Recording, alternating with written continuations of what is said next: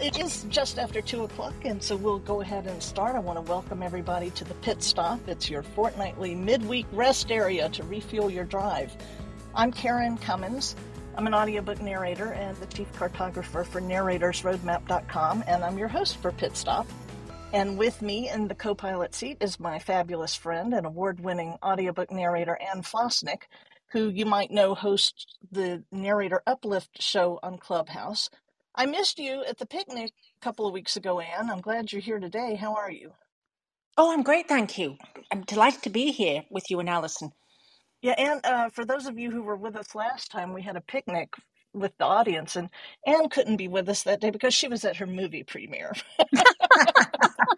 A long ago one, but it was fun. Yeah.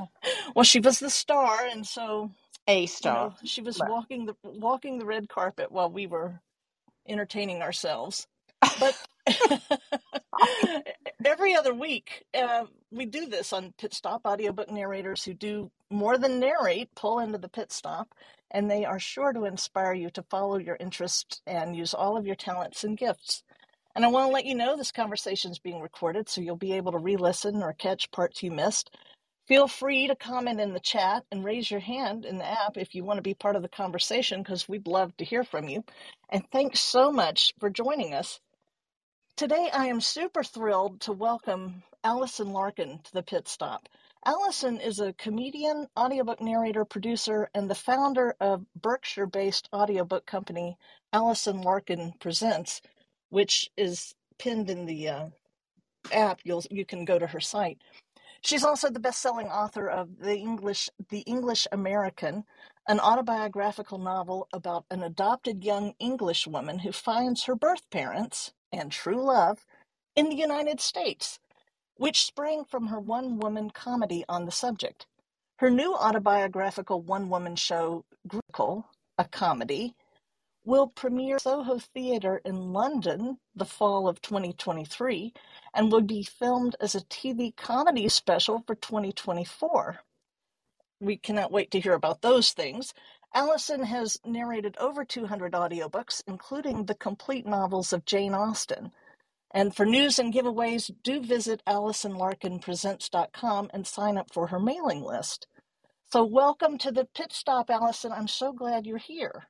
Well, it's so lovely to be here. Hello. I'm curious how you found your way to audiobooks, because I saw on LinkedIn that you studied English and drama, and you were first for TV and radio drama. So what were you planning to do?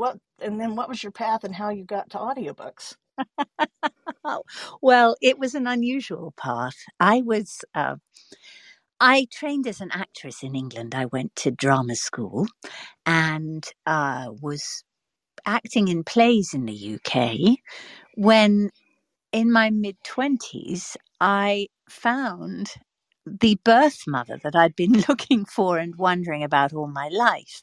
I was raised and adopted at birth by an English couple who were living in Washington, D.C. at the time. And I was raised in England and Africa. And then I found my birth mother. And where was she living but Bald Mountain, Tennessee? Sounds like you lived there yourself. So I moved to New York City and became a stand-up comic, because what else do you do? So I wrote a show, a one-woman comedy show, which blended stand-up comedy and theatre. I'd been a classical actress and a playwright in England and a stand-up comic in New York. And I thought, what if I was to blend these two forms and create a show that's half stand-up, half theatre? So I did. And I played myself, my American birth mother, who sounded very like this, and my English mother, who was her diametrical opposite in every single way. And I did something that hadn't been done before, which was I told a story of what it was like for somebody from a really happy adoptive family to need to know the truth about the people she came from. And I figured out if I could do it through comedy. Somebody said, it may have been Oscar Wilde, it may have been Dorothy Parker, same thing.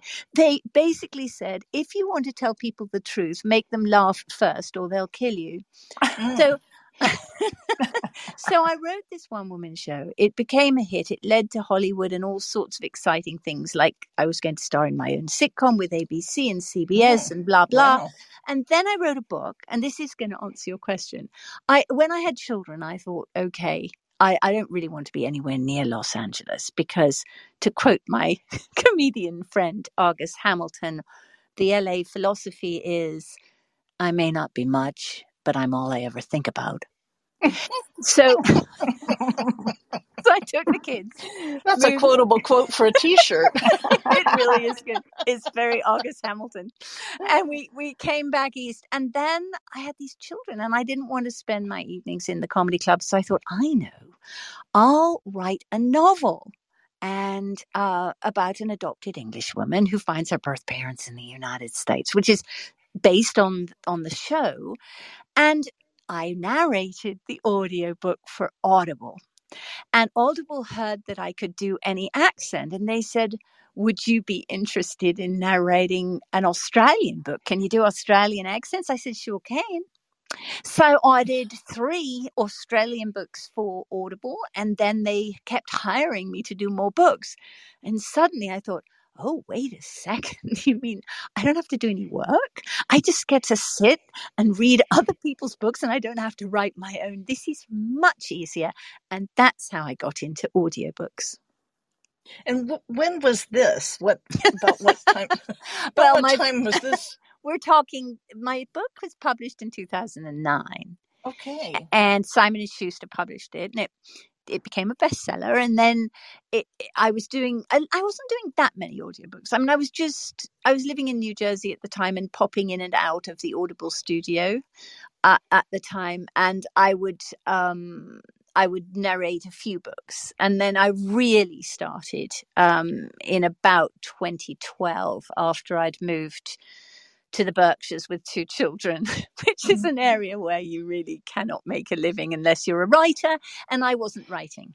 So when Tantor called me up and said, if you will promise us 15 audiobooks a year, we will set you up with a home studio, I said, fantastic. So I remember the guy from Tantor coming to my house in the middle of nowhere where I just moved with my 2 children, having just left my husband. And this guy, very nice man, said, well, the best place for you is probably going to be your closet. So I sat in my closet with my clothes acting as a sound barrier. And I narrated all day, picked my kids up from school, fed them, put them to bed, narrated all night. And that's how I really got into it. And you had that Tantor system too, right? They came to your house and did they come or they just expected you to set it up?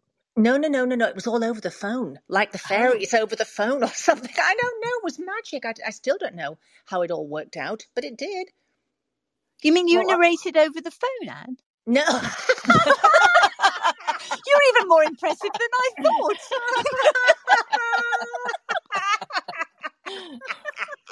Special dispensation hotline.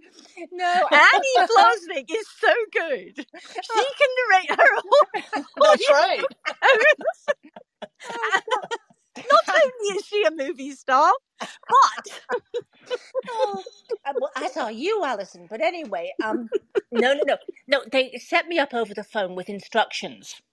You know, this goes to that, and wow, the pieces. They sent the computer tower, and they sent the I shouldn't really say too much, I suppose, because that was a proprietary thing at the time. But anyway, they sent all the bits and bobs, including the microphone, and told me what to do. Wow. Well, you see, you must be now. So now we also know we're going to add technical whiz to your list of talents, because I wish. I couldn't figure it. I said, no, you're going to have to come because I'll cry. I won't be able to do this. And they did come. I think it's very impressive that you did it. Annie? No. Well, you're the big technical expert. I know absolutely nothing. No, but I mean, it was important. Nobody was going to come as far away as I live. That's So, true. they're very, very patient. And, I have found that IT people, especially, they just have a way of you very calm and nobody's going to die. And you just put this into that. No, really, and you just follow the steps and it doesn't judge. You just, Right. you put A to B and press C, and and I wrote down whatever they sent, and then they had extensive instructions too. So any chump could do it if I did it. Well, and as somebody who worked a lifetime in IT, I love hearing you say, yeah, IT people say nobody's going to die from it. It's Mm-hmm. going to be okay.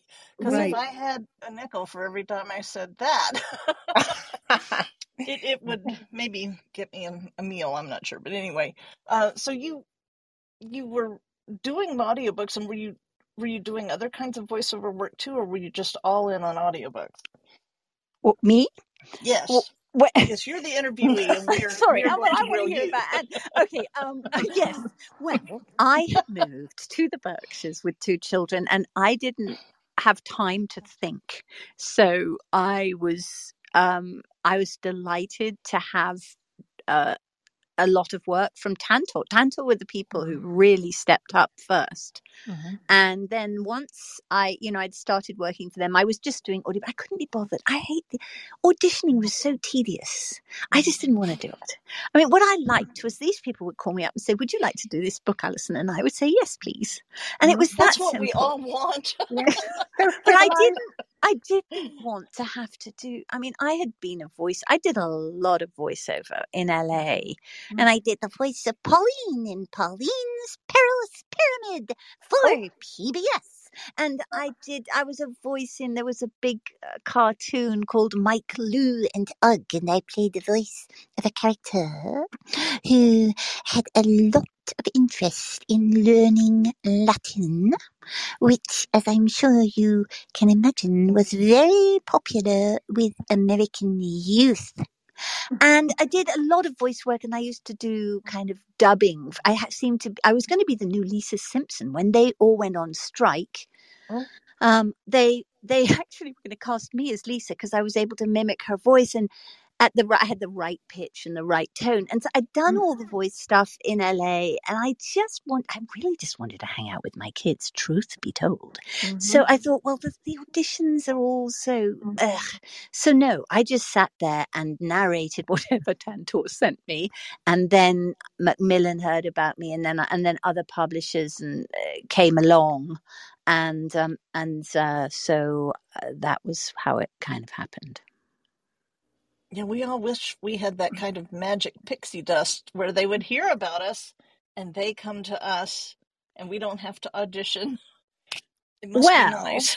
Well, Anne's the same. I mean, Anne's done yes, and you won awards and everything, and you're very, very good, and I mean, you had lots of romances with them.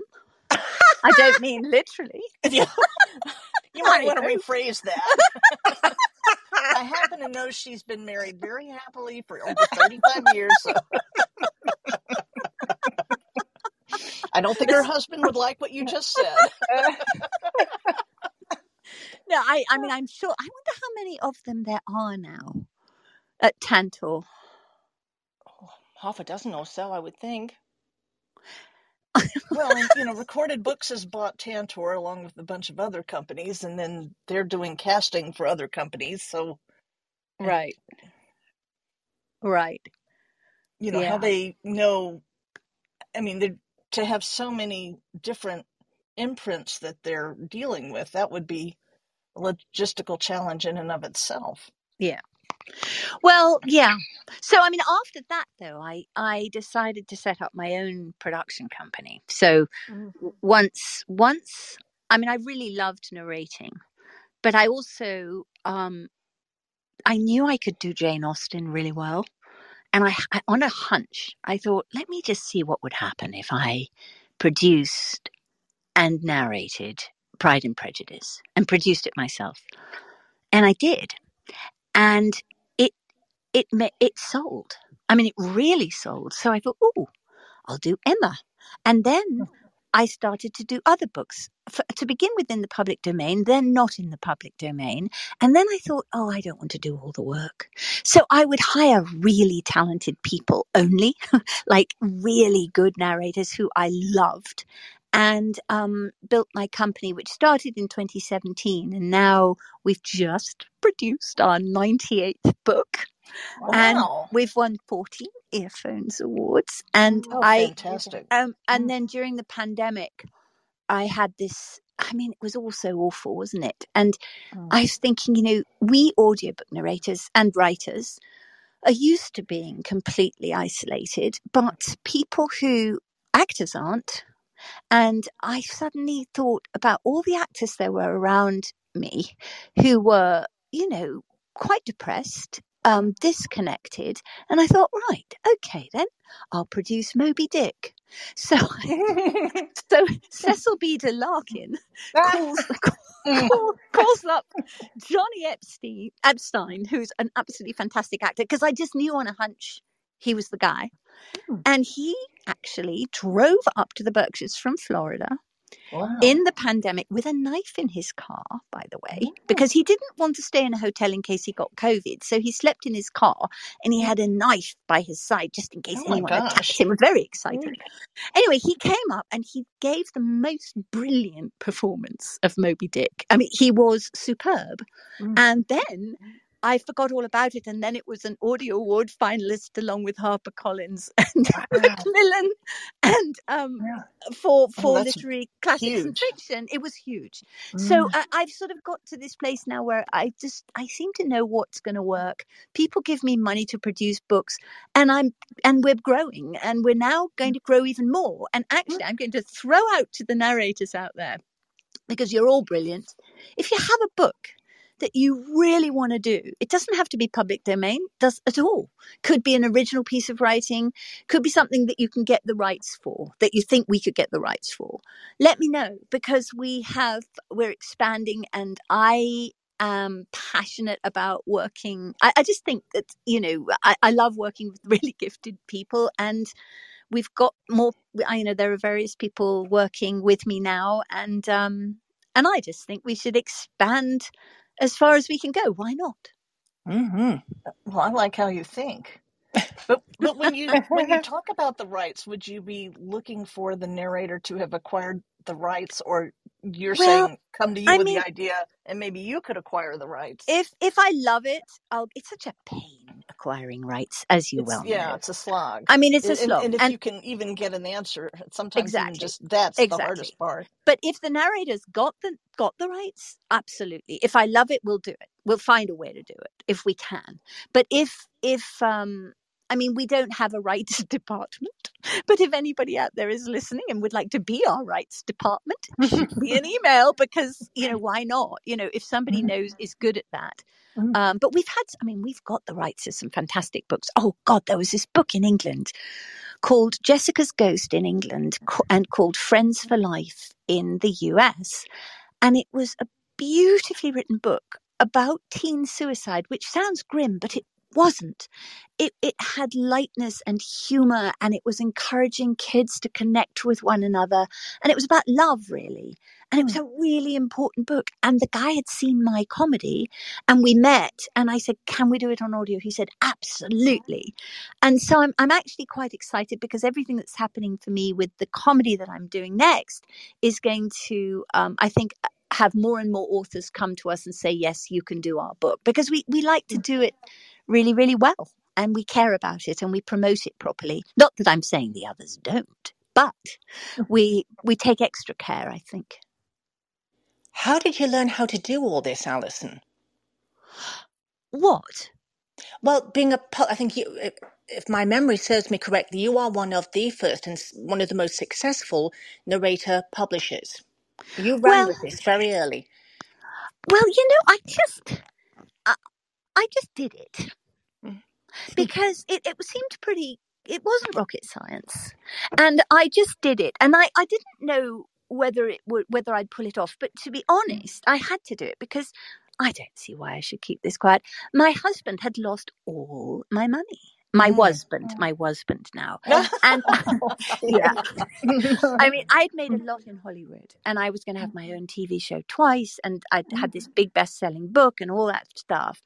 And then sadly, it turned out that he wasn't very good with money. He wasn't a bad man. He just was not good with money. So I was in the Berkshires with 2 children who I had to support on my own. So sort of necessity was the mother of invention. So I knew I was making a certain amount, as are we all, when we were hired by Tantor or whoever it was. But it wasn't a huge amount. And I thought, I've got to find a way to make more money. And then as I did, I would just put the money back into the company and keep growing it. And I have a knack for promotion, I think. And, it's doing well. I mean, and I'm just very excited because a couple of people who've seen what I'm doing are saying, we'd like to give you some money to keep doing more books. And I'm going, thank you so much. And you're like, come over here and sit by me and let's talk. So now it's like a question of what? And I really want to bring things into the world that will make it better. What does that mean? It could mean many, many, many things. But I'm not going to bring in a book that has a mean spirit. I'm not going to bring out a book that makes people feel worse than they did when they started listening to it. But that could be anything. And so it's pretty broad umbrella. And that's sort of where we're at. We're at the brainstorming stage right now. It's quite an exciting place to be, actually. Not bad. Goodness gracious. I'm still back on your comment if somebody wants to be your rights department, because you don't know this, but I actually love researching rights holders. People come to me about, I mean, sometimes I'll even ask them, well, what's the name of the book? And let me see what I can find out. Great. Because I love doing that. But then I'm thinking, well, maybe I shouldn't tell her this because I'm already doing other things. No. I think you should drop everything else and just be my rights department. But it wouldn't be too much work. I mean, it would only be, I'd have to really love a book. If a narrator listening today came up with a book that hasn't been done yet, I mean, I would, if I'm in love with it, if I feel this is something we should be doing, and you love it too, then absolutely. But it's not going to be every book. It's not like there'd be 10 books to get the rights for tomorrow. But that would be amazing. Mind you, they say, if you want something done, ask the busiest person. A busy person. Yes. But you would really need to work with an attorney, though, to draw up a contract. I mean, I might be able to find I have the person or the path in to talk to them. I have that. But, well, good. I mean, and what other help do you have? Do you have an assistant, like a virtual assistant or a physical assistant? Or are you doing everything yourself? I think I must have about maybe 9 or 10 people working for me, but they're all remote because thanks to technology. So it's just me and my trusty assistant Charlie, who is a dachshund, a rescue dachshund, in the house. And my kids are now in college, so I don't really need one, but I do have people absolutely working for me, doing various different aspects of the business and doing it beautifully. And I'm always on the lookout. It was very exciting to go to APAC this time because I was wandering around listening to people's voices. And in fact, one of them is here. Craig is here. And I heard his voice. I'm going, oh my God, he's perfect for a project I have coming up. So I introduced myself to him rather boldly and listened to him a bit more as he was chit-chatting about how noisy the room was, because they always are at APAC. And then I thought, oh yeah. So when the time comes and the material is there, I mean, that's exciting. I love coming up with, new narrative. In fact, I found 4 voices. I can't tell you who they are yet, but 4 people. And we've got projects beginning to roll since APAC. So it was quite exciting. Oh, wow. Yeah. So obviously they know who they are. Well, one of them doesn't know he's got the job yet, and another one is a woman from another country who is on holiday, but she will know soon enough. But yeah, no, it's good. It's exciting, and the thing that I'm trying to balance, though. I mean, I think you mentioned in your introduction that I have been away from audiobooks. I mean, I wasn't away from audiobooks, but I didn't do a huge amount in the last year and a half. I had tricky pandemic because my fiance, who was from India, died suddenly and Terrible. tragically. So I then was, we all were. I mean, what a traumatic time it was for everybody. And so my way of processing the impossible has always been to write about it. So I disappeared for a year and I wrote Grief, the Musical, a comedy, because I had experienced something really unexpected. I had assumed that if I lost the love of my life, I would be wanting to crawl under my bed and never come out again. And instead, I found that I wanted to live more fully than ever before. And it was something that grew and grew. And I had met Archbishop Desmond Tutu in 2005. A friend of mine was making a film about him, and I met him at a dinner. And he actually, it was quite an interesting story. I was sitting at the end of a table and Tutu was at the other end of the table, sitting next to two very, very impressive young men who were impressing him and telling them all about their achievements. As impressive young men are wont to do. And the emphasis on the word men, but let's not be sexist. Yes. Anyway, sorry, chaps. But anyway, not all of you. But so there's Tutu at the end of the table, and he stops them talking. And he says, I did not win the Nobel Peace Prize to listen to you two going on and on and on about how great you are, while you completely ignore the young woman at the end of the table. So Alison, tell us about you. And I said, right. Hello. I said, well, I was adopted and I came to America to find my birth mother, and I do voices because I can do any accent. And he said, can you do Margaret Thatcher?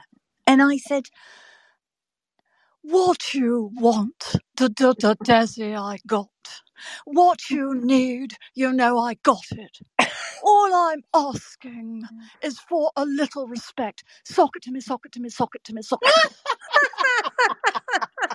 And he cracked up. And then he said, I want you to come with me for 2 days. And I hung out with him for 2 days and we just cracked each other up. And then, my gosh. And then he said to me something at that time. He said, I want you to remember something. I can't control what happens to me, but I can control how I respond to it. So flip forward 15 years and this wonderful man who I had literally just agreed to marry 3 days before dies suddenly. And I remember Tutu. I kept thinking about Desmond Tutu. And I contacted the friend who, had introduced us. I actually found an audiobook, which I highly recommend, called The Book of Joy, which is the Dalai Lama and Archbishop Desmond Tutu with Douglas Abrams. And I would listen to it on a loop at night and wake up and listen to one of these two great spiritual leaders talking and go back to sleep. Anyway, long story, sort of short, this woman who had introduced us said, you have got to tell Desmond Tutu what you just told me about this remembering of what he had said to you. And I told him, I said, this great loss has happened, but I feel a tremendous joy and a desire to live more, not less, to love more, not less. And I don't know what it is. And he wrote back and he said, Alison, you've got to tell this story. And I wrote back and I said, I can't write another book. I really can't. I just can't. He said, so write another show, tell jokes, write songs, but tell it, because many people to whom this would have happened would condemn themselves to a life of despair, and you can bring hope. So, and then he died. So I kind of had to do it. I mean, you can't promise Desmond Tutu something and then not do it. So then I followed through, did the show. It sold out in the US, and now it's going to London in the fall, and then we're doing the comedy special in 2024. So there's that going on at the same time. But I think it'll be very good for the audiobooks because when in interviews and things, I'm sure I'll be talking about the audiobooks as well. So it'll be good for both sides of what I do. Cross-pollination, yes.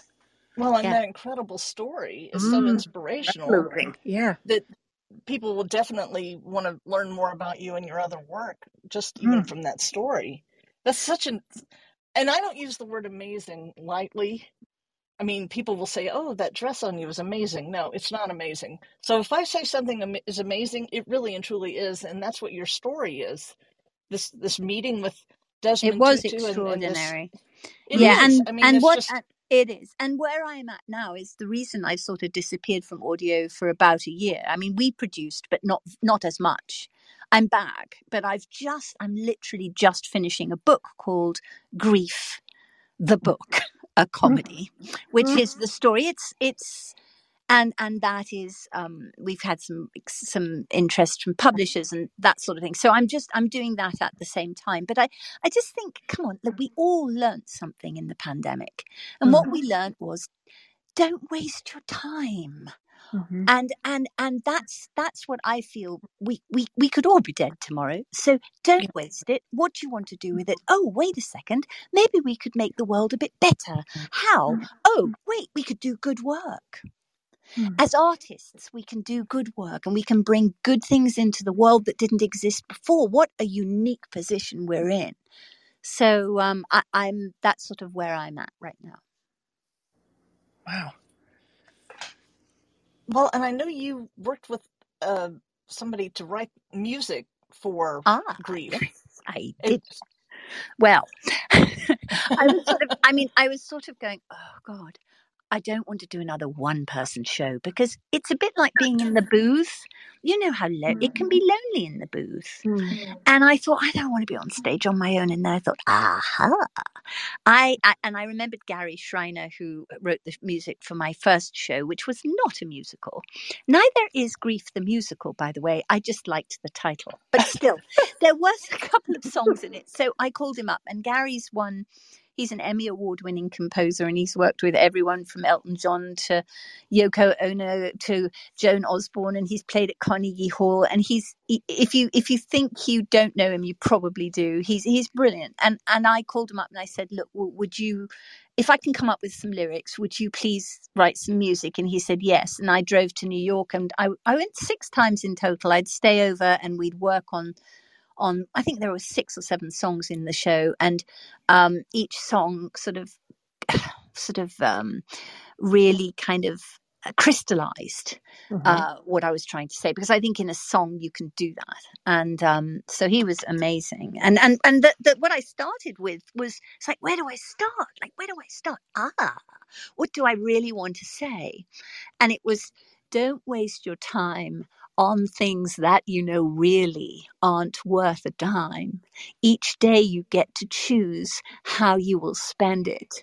Don't waste a minute, because tonight might end it. Don't waste your time. Turn off your phones. Stay close. Make love. Relax. Take a break from the facts. If she dreams of Peru, tell her you will go too. Don't waste your time. And that was the message that I got, was like, oh my God. So I think when Bhima died, I went straight into the present, and I've been there ever since. It's been almost 3 years now. Well, it will be at the end of July. So it's a unique sort of, it's not that unique, but that's sort of why I did it and why I wrote it, because we don't, this is it. This is our time, and we don't want to waste it. No, nothing is promised or certain. Have you thought about, and maybe you already are doing this, but having sheet music sales to go at least for that song? I'm sure you're well ahead of me on the game here, but I'm sitting here. No, I'm not. I don't even know how the melody goes, but I bet it's something I'd like to learn to play. Well, I'll tell you what. Once we've done the comedy special, then after that, I think. But I think before then, we've got to kind of keep it a bit under our hats, but not really. But yeah, Well, but we maybe will.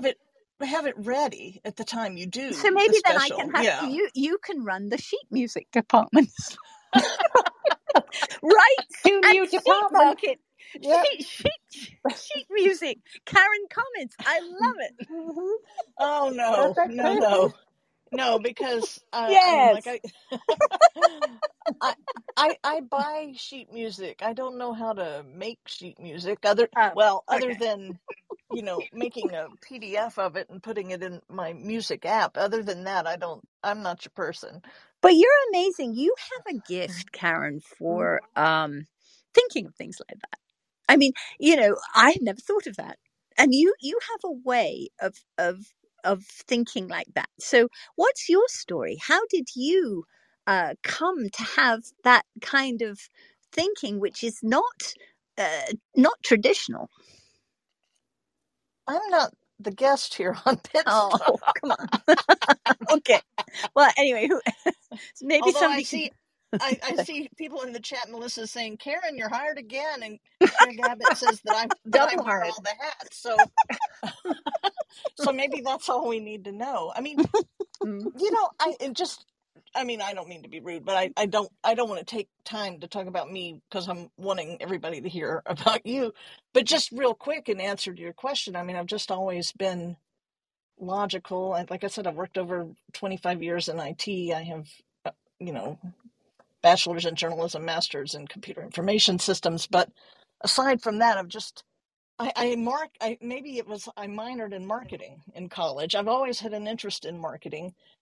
But Yeah. beyond that, and this is the honest truth, beyond that, my goal, and I don't really say this to anybody most of the time, but I try to add value to everything I do. Yeah. And with that in mind, like even when I mail something, I will put a 1 cent stamp on it because I am adding value to it. That's Because wonderful.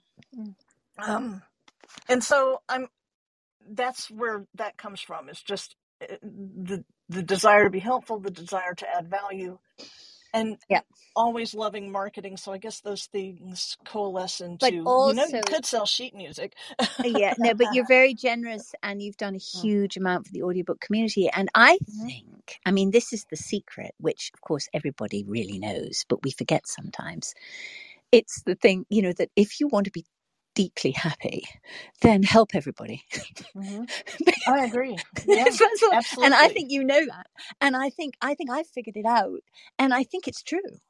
And you're amazingly generous, though, and thank you. So thank you. We all thank you because you always are. If somebody has a question, you're the one who'll answer it. So thank you. Well, thank you for those very kind, warm words. I do appreciate it. But I also know your time is limited with us today, and I want to be sure that Yeah. if the audience wants to chat, we'd love to hear from you. Just raise your hands, and there's some questions that I have. Like I have what I call the pit stop hot seat. And so one question that I would like to ask you is, if you went into the witness protection plan, what identity would you like to assume? Oh, would I have to assume another identity? And I guess you could even pick which voice you want to use Well, with this it. is the question. Will I be seen? I mean, could I be any accent at all, or will I still look like me? You could do whatever you wanted. They get plastic surgery if you wanted that, or you could just, what identity would you want to be? Well, I did spend a lifetime searching for my biological family, so I would be able to integrate that knowledge into my identity. And I really like being who I am. But if I had to disguise myself, this is such a good question. I don't know. I think I might like to wrap myself up in cloaks and and just wander around as a cloak person, watching everybody and not being seen. How's that? What a way! I don't know how you'd get your to mail as a answer. cloak person, but Well, you know what I'm talking about, Annie. You know those cloaks that Yes. people wore in England at Yeah. school in the olden days. Yes. A grey cloak, and I would wander around, and nobody would see me. That's No, what but I would. that's a crime against humanity. It No, but is. I can't be myself, right? So I don't know. I don't know. I think I'd probably change accent every day. I might like one day say, hello, mate, I'm going to be Australian. And then we might be from Russia the next day. And then we might, I don't know. It's a very good question. I don't really have a very good answer for you. I might like to be a flyer. Oh, what about a pilot? I could be a pilot and fly little planes and pretend to come from a different country. And that might be fun. Ugh. well, and there's nothing from stopping you. I mean, you don't even have to be in the witness protection plan. There's nothing from stopping you from doing these things. And in fact, I sometimes think that kind of question might reveal to us other things we'd like to try, but maybe we've held ourselves back. So Maybe I you don't know, don't want to maybe in your wander around copious spare time, you want to take some flying lessons. Maybe I do. You know why? Because I'm scared of heights. And I think it's a really good idea to do what you're afraid of. Oh. I feel queasy even thinking of it. I just see Anne's face with that. Whoa.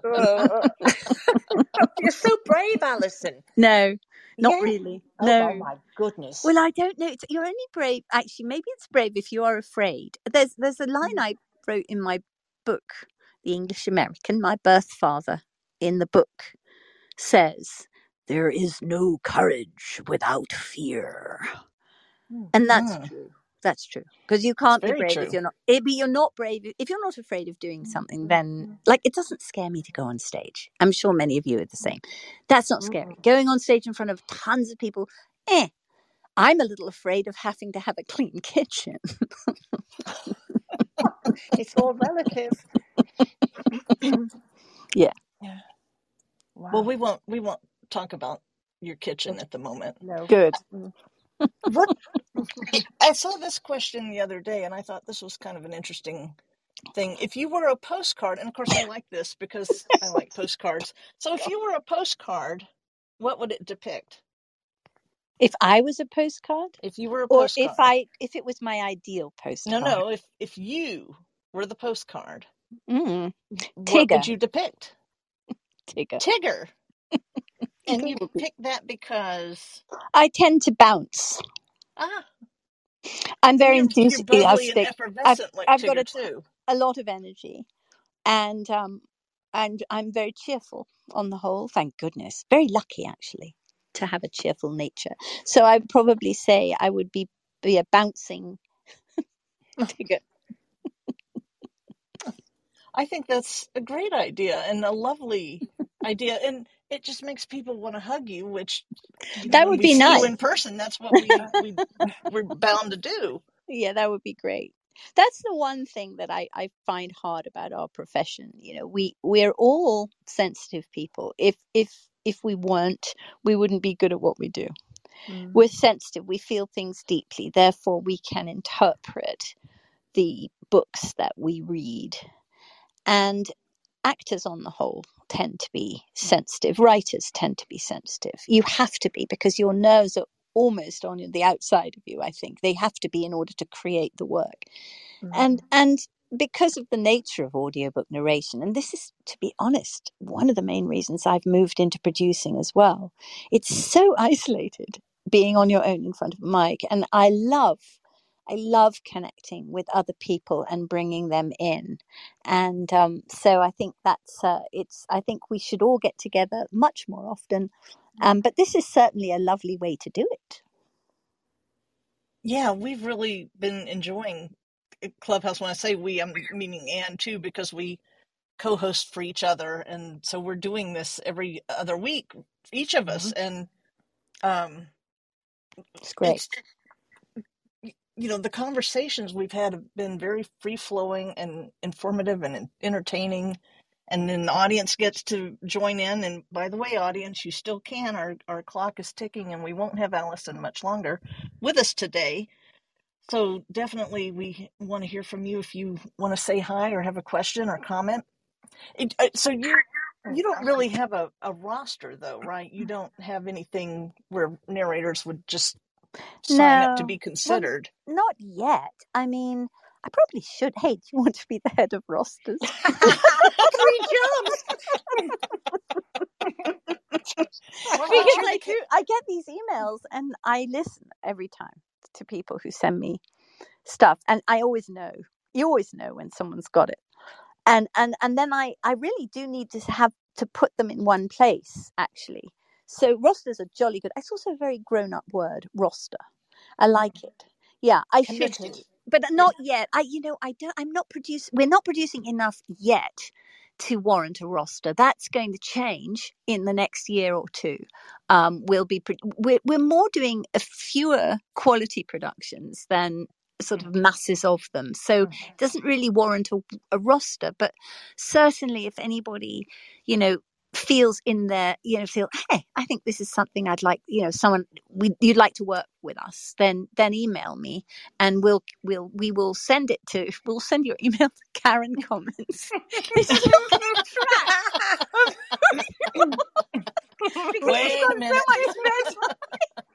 I don't like how this conversation has turned. You're the executive producer. You're in charge of casting, and so I think you should definitely be over the rosters. No, I certainly also actually I work with other people as well to cast sometimes. But so far I've just been going on just gut and hunch. But how much longer I'll be able to get away with that, I don't know. Well, and when your gut instinct and your hunches are telling you to hire the actor that's going to get the Audie nomination on Moby Dick, I mean, Can't argue you with kind that. of can't fight that, right? That's. No.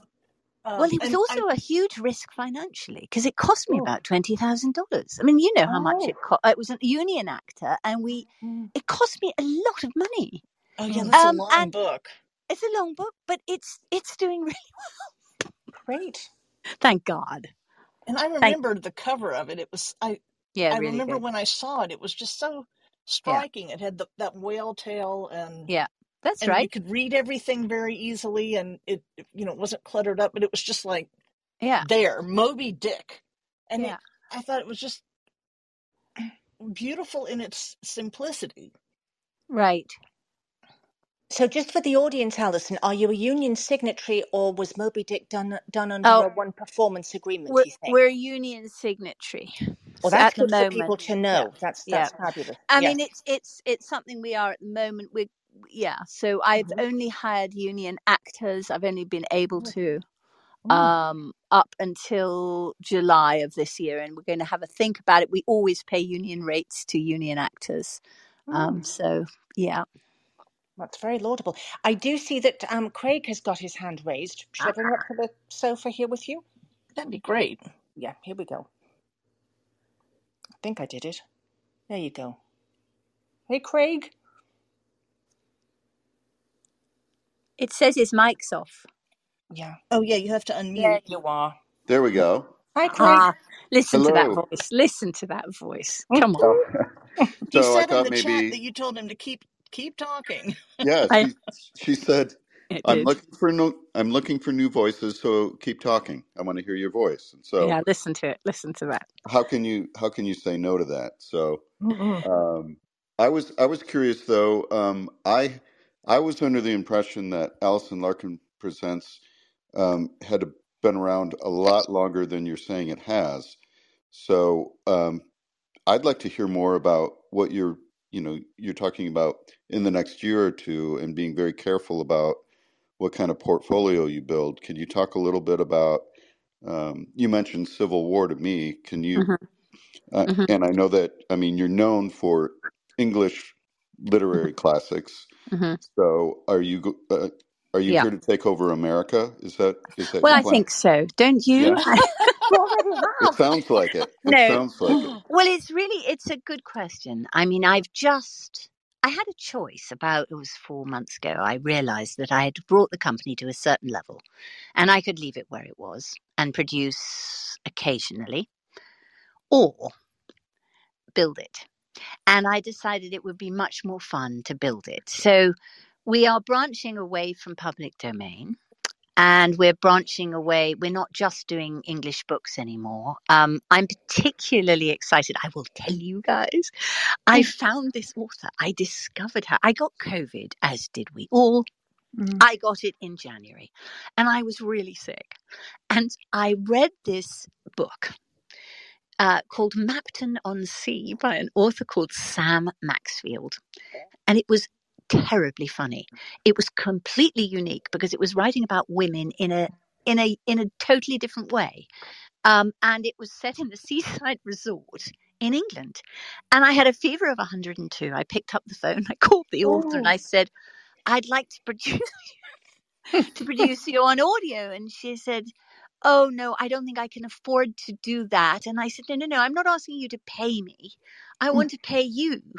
And let me please, because it's really good. Anyway, the first in the series, it's 6 books, is coming out in the summer.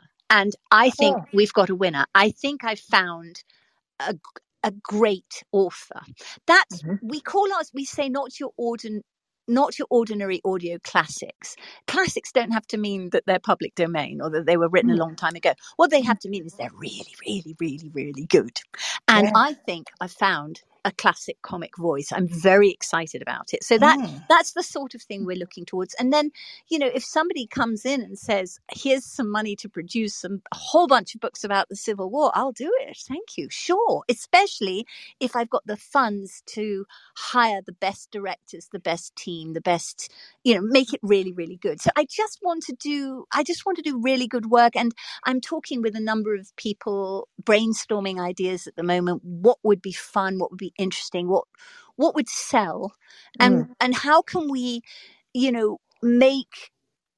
come out with something that's going to make people feel better? It's not necessarily a feel-good book either. It might be, I don't know, a mystical poet who nobody's heard of for a long time. But if you get the right narrator reading that and you promote it in the right way, it can have an effect on people, because God knows we've got to counteract the nonsense going on in the world, don't you think? Of course.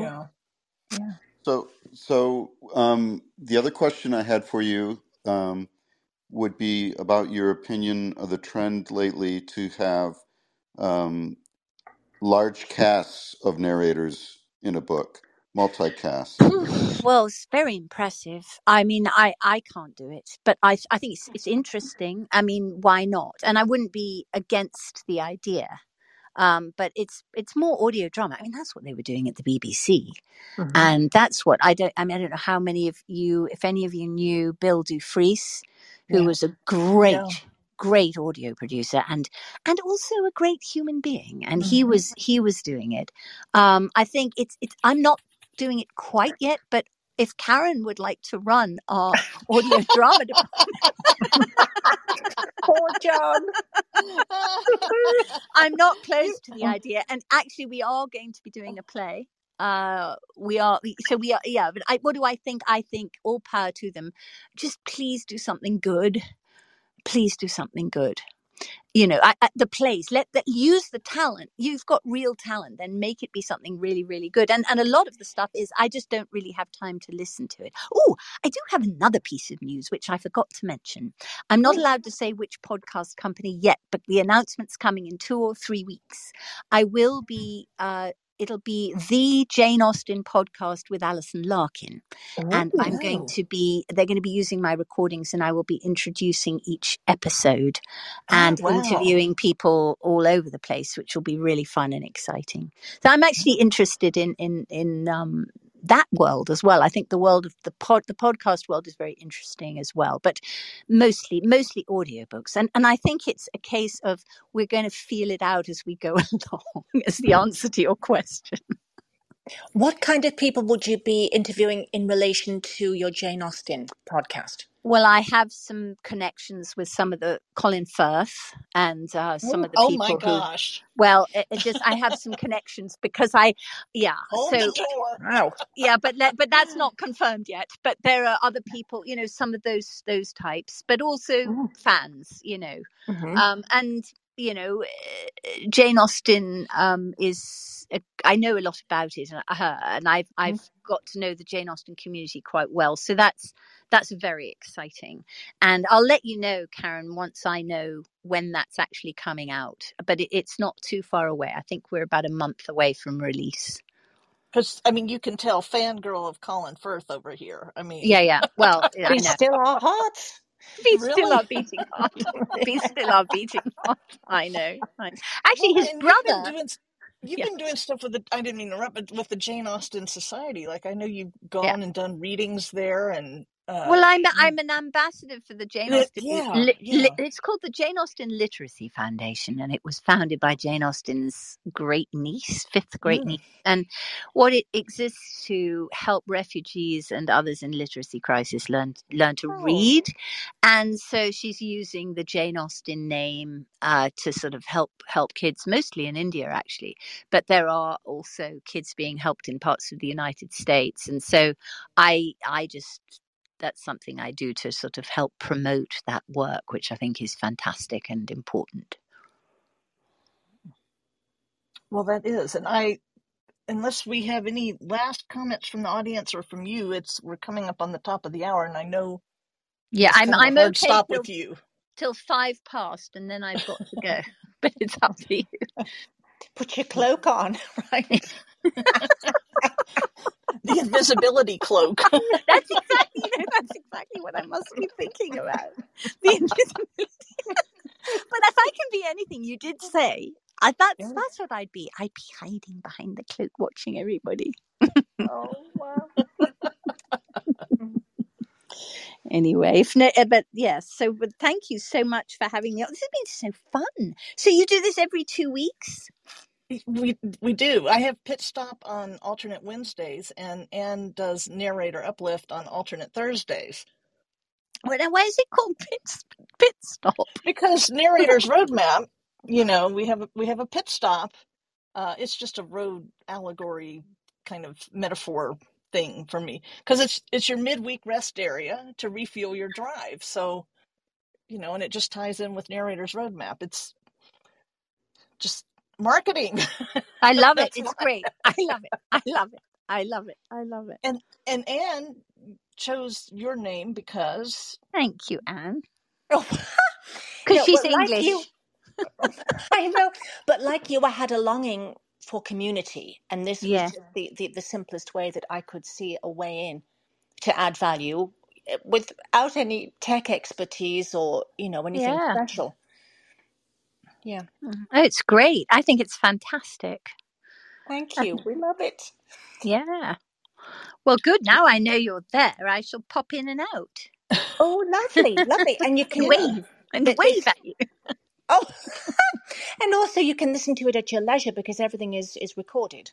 Yeah, exactly. Right. But also, I mean, if there are any narrators listening who, sometimes also you might come across a writer in your town, and you might fall in love with their writing. If you fall in love with their writing, and you think you'd be a good narrator for it, and you think I might like it, don't hesitate to shoot me an email. I'm most interested in hiring narrators who are passionately connected to the material they're reading. And I'm really excited about discovering new voices as well. So I don't know, that's just throwing it out there. But you can find me easily. It's Alison with 1 L in Alison at AlisonLarkinPresents.com. And you can shoot me an email. And then Karen will manage. Wait, what? No, I'm joking. But no, I mean, I can't promise that we'll do it, but we might. And we are actively looking for unusual material, new narrators, and we're opening things up right now. So we're just open to ideas. And you know what? If it's not a great idea, it doesn't matter. The next one might be. So we don't ever feel shy about saying, hey, how about this or how about that? Because we're open at the moment. Well, there's an invitation we can't refuse. Right. And such a lovely way to end a really fantastic conversation. But it is the top of the hour and time for everybody to get back on the road. So that concludes today's Pit Stop. The recording is going to be available on Clubhouse later today, and in the near future, I'll post it and a transcript on Narrator's Roadmap. And I hope you'll all take another road trip with us in 2 weeks on April 26th. Then that day, narrator and production company owner Ann Richardson will be with us on Pit Stop. Ann, do you want to talk about the next narrator uplift on April 27th? That's going to be our dear friend and colleague, Caroline McLaughlin. Yeah. And Alison, any final words from you? Oh, I think, okay, I'm going to quote Archbishop Desmond Tutu because why not? Yes. Remember this. Oh, no. I'll quote two people. Oh, good. I'm going to quote two people. First of all, I'm going to quote a friend of mine who was dying. Sorry, it sounds a bit depressing, but honestly, I don't think people go very far after they die, so maybe it isn't, but that's another subject. I said to him, if you could give 3 pieces of advice to the people who are left behind, what would they be? And he said, that's easy. Love is the only thing that matters. Remember that most people are doing the best they can with who they are, and connect, because it is only in connection that love can find expression. And then finally, Desmond Tutu's quote, which has helped me tremendously and always will, I think, is, remember, you can't control what happens to you, but you can control how you respond to it. Love that. Mm-hmm. And I appreciate that so much, Alison, and I appreciate everything you've said today. We've had just such a great conversation with you. I hope that everybody comes back in a couple of weeks, and in the meantime, I hope you find joy in every journey and live the life of your dreams. So thanks again, Alison, for this delightful conversation, and thanks, Anne, for your excellent observations and support. And thanks to all of you in the audience for spending time with us today, and I hope you have a wonderful week, and we will see you soon.